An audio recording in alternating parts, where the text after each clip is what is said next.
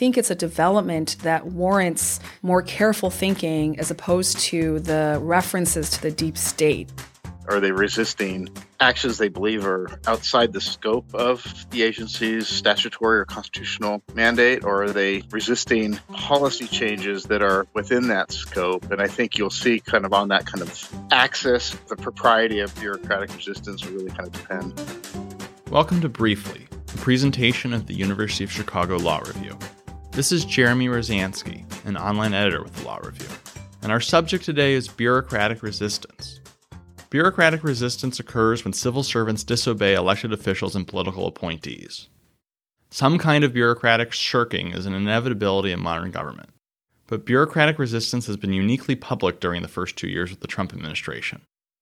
I'm excited to be joined today by Jennifer Ngo, a professor of law at the University of Chicago, and Chris Walker, a professor of law at The Ohio State University. What are we talking about when we talk about bureaucratic resistance? It seems like there are a lot of different behaviors that we lump under this one category. Yeah, I think it's important to be very precise about what we're talking about. So I think that's a great question. So maybe it's useful just to talk about some dimensions along which bureaucrats, defined as civil servants, can resist the directives of political appointees and other superior members of the executive branch. For example, bureaucratic resistance could be either overt or it could be covert. In addition to that, it could also be conscientious, by which we might mean intended to bring about some political reform. It's a sincere act of protest. Or by contrast, it could also be self-serving, that is to say, to try and affect the policy preferences of a civil servant. So there's many other dimensions that we could talk about, but just as an introductory matter, I think it's useful just to think of it as civil servants that are attempting to push back on the directives or the commands or the policy preferences of the political appointees above them. Professor Walker, what do you think of that definition? Yeah, I think that works. I mean, as Professor Ngo was saying, it can take on different forms. If we're talking about using lawful channels of expressing dissent and disagreement, that's one form. If we're talking about using unlawful means, obviously that's another. And then on top of that, it also depends on what they're resisting. So let's talk about some of these sort of overt things we've seen during the Trump administration. So we've seen insubordinate tweeting from those who claim to be part of staffers with the EPA. But at the same time, we've also seen this story about a White House staffer taking papers off the president's desk to prevent a particular trade policy coming through. So the anonymous op-ed, as you know, was written supposedly by a political appointee, that is, an appointee of Trump. And I think I wouldn't categorize that as bureaucratic resistance, as I'm understanding it, at least in terms of the civil servants themselves. But I think it's very useful to separate out, again, these career staff who have, generally speaking, tenure protections. They have long careers or indefinite service in the government as compared to political appointees who, on average, are there about 2 years or so. That's one dimension. And the other dimension to break out, because you mentioned the Twitter accounts, is the Twitter accounts, although their veracity is uncertain, they are anonymous. That is to say, they pretend to be on behalf of civil servants, sort of kind of in a faceless way. I think it's useful to distinguish that from this other phenomena that I think we're seeing in the Trump administration of civil servants that are non-anonymously also protesting and resisting the government. So just a few examples on that front. I see in the media that often career civil servants, in their own name and in their official capacity, will express dissent or resistance to many of the policies of the Trump administration. Similarly, when there are political appointees that seem diametrically opposed to the agency's mission, take, for example, former EPA Administrator Scott Pruitt, they are protesting during the workday, and their pictures are in, the newspapers. And that's also non-anonymous, I think, in a way that's different and useful to distinguish. Because I also, by the way, lump into the anonymous behavior all the leaking that we've seen.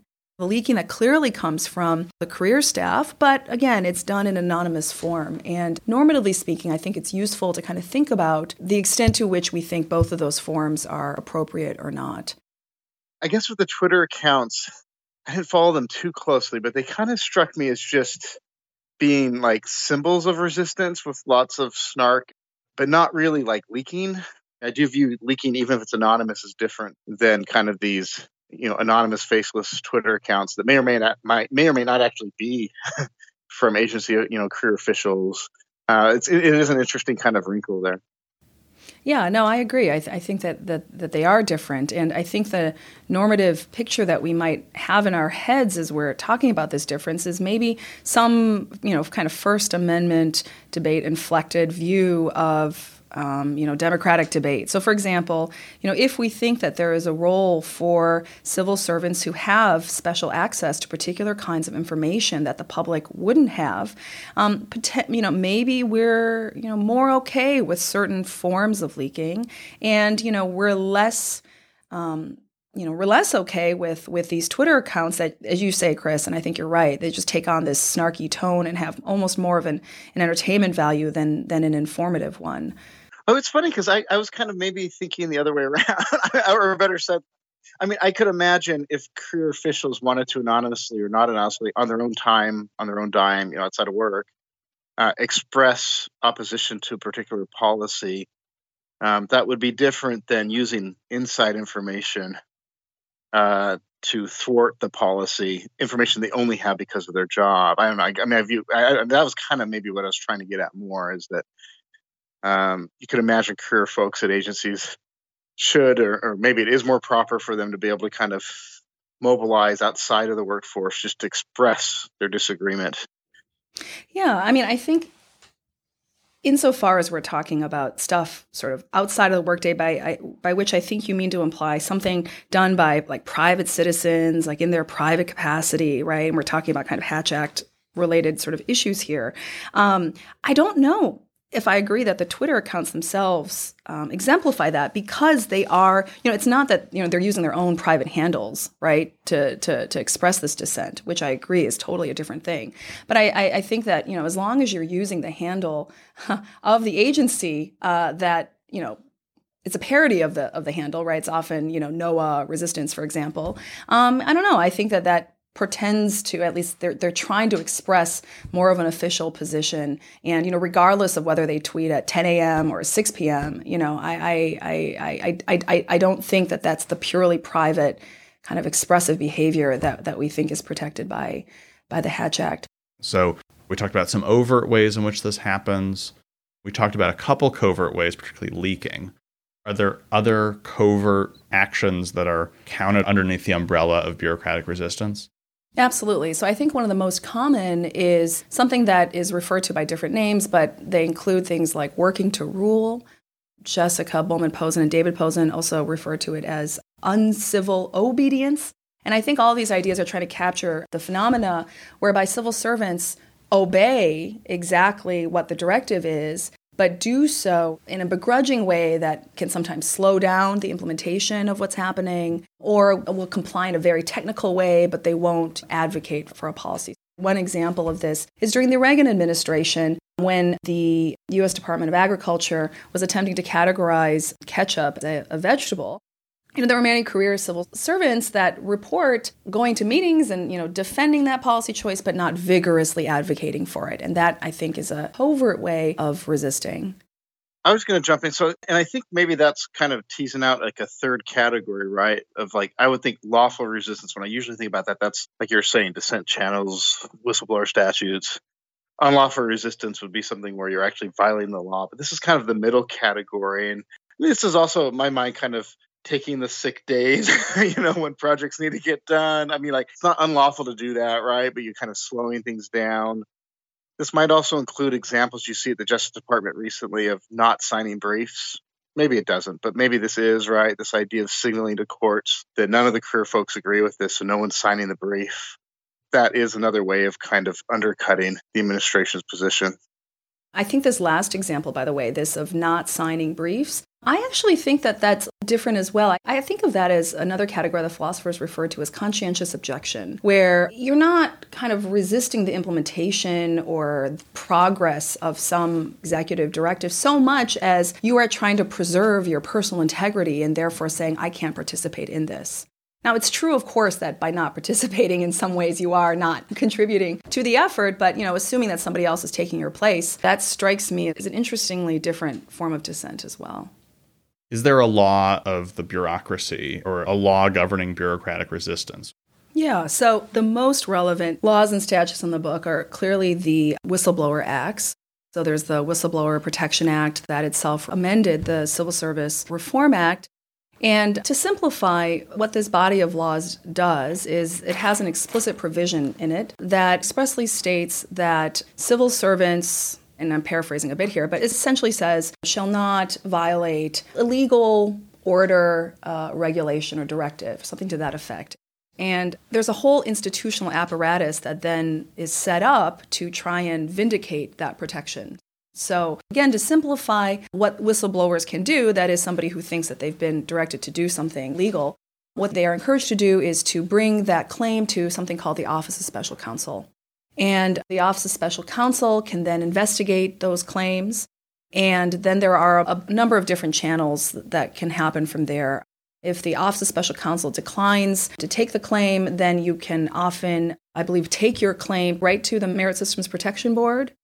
Or if the Office of Special Counsel does decide to investigate the claim, I believe the Office of Special Counsel can then do so and then report back on their findings to the agency management. And your identity, should usually be kept anonymous during that investigation.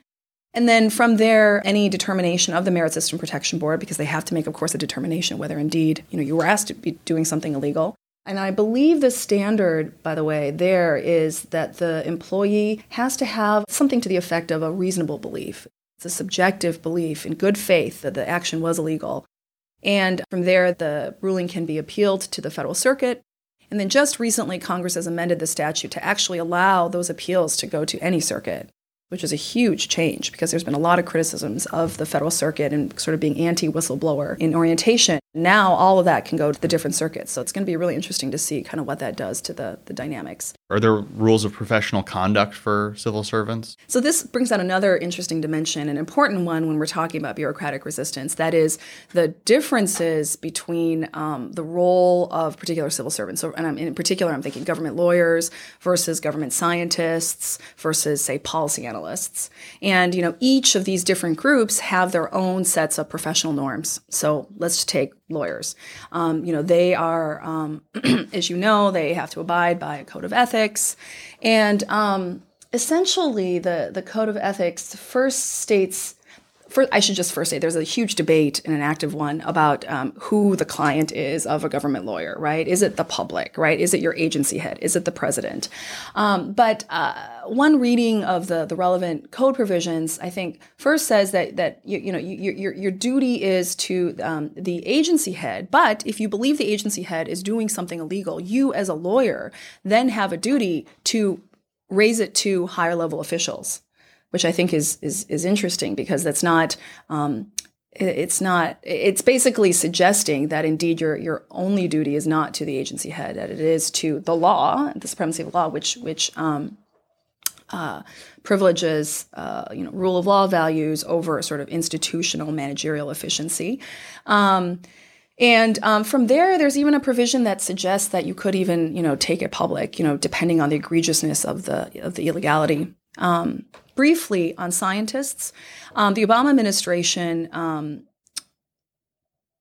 sort of guidelines on scientific integrity, to my knowledge, have not yet been revoked by the Trump administration, which is surprising to me, because they are fairly robust. And each agency has different implementations of the codes of scientific integrity. That is, like, what are the duties of government scientists?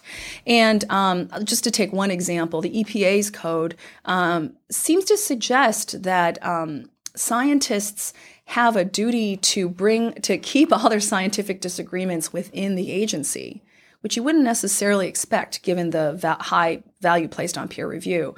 At the same time, these codes of scientific integrity do indeed say that the reviews should be peer reviewed. So in other words, the research should be peer reviewed. So taken together, one way to interpret them is that scientists should be advocating peer review, but then when they believe that the agency head the management is doing something that is contrary to scientific ethics, that they have a duty to sound all the alarm bells within the agency. And that commitment, by the way, is bolstered by an office of basically a scientific integrity official that's been appointed in each agency. And I've been told, for example, that, again, surprisingly, that officer can actually instill in the Trump administration can play a very strong role. So, for example, at the EPA, I was told that the current officer for scientific integrity, for that is kind of the exemplification of these values, used to be at the Union of Concerned Scientists, which is an organization that is very independent in terms of implementing and defending scientific values. So this is just all to say that, I'm surprised, but there is this whole apparatus in place to try and enforce the Code of Scientific Ethics and the values associated with it. So let's bring this conversation kind of back to where we were. What do we think the boundaries should be now that we've discussed kind of what the legal apparati are?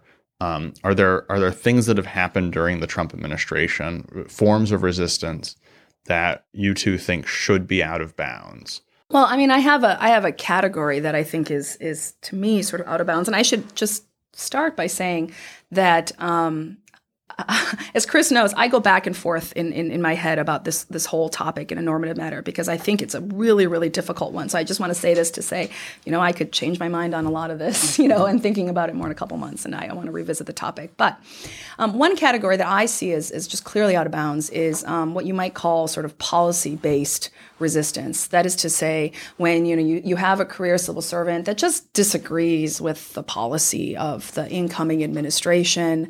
Now, obviously, there is a huge debate, and it's very difficult to separate the lines between policy and law, right? There's lots of jurisprudential writing about, so many people think of, for example, critical legal studies, they think law is policy.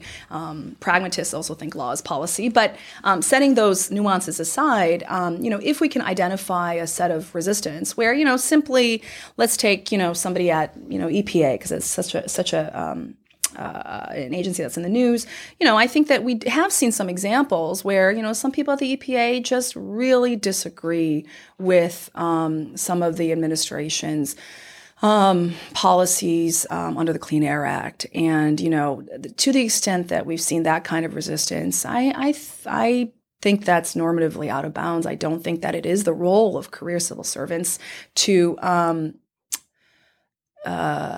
certainly openly resist. Now, again, this is why we come back to the definition, because I do think that there's a role if we define resistance very broadly, simply to mean to push back in internal meetings and to express opposing views. Those are fine, right? But anything that goes beyond that, once the decision has been made, I think the civil servant should fall in line. As a normative matter, I have come out to thinking that, normatively speaking, that we should only like bureaucratic resistance when it is resistance against clearly illegal behavior. And I fully recognize that there is a huge debate and difficulties about defining what is clear and what is not. The one thing worth noting in thinking about the standard of clear illegality is that in the military context, lower level members of the military actually have a duty to disobey military orders that are patently illegal, clearly illegal. And you could have one of two reactions to that observation, right? One is to say, well, the military is materially different than the civil servants and the bureaucracy. And in particular, right, the military, it's much more important to fall into line. And so therefore in the bureaucracy where it's less important, that is, the stakes aren't as life and death as they are in the military context, then maybe we should relax the clear illegality standard. And I think that's what Chris was potentially alluding to. That could be one reaction. The other reaction is potentially to say, look, actually, the clear illegality standard is the right standard because the military itself has elements of bureaucratic ordering, most obviously the importance of hierarchy. And maybe instead the debate should be about what we mean by clear illegality. Yeah, I mean, I'm not actually sure that's where I would draw the line. Yeah. So where would you draw the line? I think if the career folks feel it's unlawful, that's probably where I would draw the line. Not if it's clearly unlawful. If they just have a reasonable belief that it's oh, I'm sorry, Chris. I mean, if they have a reasonable belief, you mean that it's unlawful? Yeah, I don't know. I haven't thought it entirely through, but the idea of like adding an additional layer of you can only resist through unlawful means, right? Not through just the normal channels. If you think it's like clearly unlawful, or better said, if it's like objectively clearly unlawful, because now we're in qualified immunity land, right? As opposed to like subjectively unlawful. On this question of clearly illegal. So is that for all bureaucratic resistance, or just the overt acts of bureaucratic resistance? The kind of does the EPA still have to process the directives with appropriate vigor when they're not clearly illegal, or can they kind of gum up the works? Is that permissible? So my instinct is to say it's not permissible. That is to say that, both covert and overt resistance is only appropriate for, when there is a clearly illegal directive. That said, I just want to observe that, for covert resistance, I haven't thought as much about that category as I have about the overt, but I what I find so hard about the covert category is, it's assumed some kind of baseline of, as you said, appropriately vigorous sort of advocacy. And, in a world of resource constraints, civil servants are going to have to be making choices all the time about how to allocate their resources. So it's not the case, in other words, that every policy can be researched and implemented with maximum vigorousness and, with as much time as possible. So, maybe one implication of that is that, some forms of quote unquote resistance are maybe inevitable in a world of resource constraints and hierarchy and, not to mention imperfect information, right? That is to say, often civil servants don't know what their political superiors want them to find. They don't know what the preferences of their superiors are. And, if you define it really, this phenomenon really broadly, when they, in this world of imperfect information, if they come out to some conclusion that's against what their superiors would have wanted, well, hey, that's a form of bureaucratic resistance. And, then, it is really inevitable, and it's just a part of the administrative state, and we have to live with it. Do you think bureaucratic resistance has a consistent ideological valence? Are career bureaucrats always going to be more liberal? They with the kind of maybe exception of law enforcement career bureaucrats, and does that change in any way how we think about this? That's a great question, an important one. And like political scientists like David Lewis has spent a long time trying to figure out which agencies are blue and which ones are red, right? And so, I mean, I think you see this in any change in a presidential administration, but I think it will largely track, the mission orientation of the agency, right? And so, not surprisingly, you'll see stuff on the immigration front in the Obama administration, and you'll see resistance on the environmental front in the Trump administration. I mean, that probably shouldn't surprise you too much, but I do think there's kind of an underlying issue here is that probably you have more bureaucratic resistance in the Republican administration, right? Just because I think more agencies tend to be more blue, at least if the political scientists are right. And as a contrast to that, which is something we haven't talked about at all, which could be a whole separate podcast, is just this idea of, well, what is the political appointee response? And we've seen that, right? We've seen the Trump administration respond by trying to challenge the removal protections that may be in place, right? I mean, we've seen that at the ALJ level.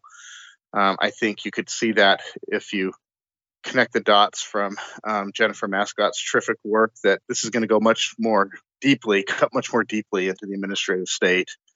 You've seen executive orders that are trying to cut back on the strength of unions, of agency bureaucrat unions, and I think these are responses.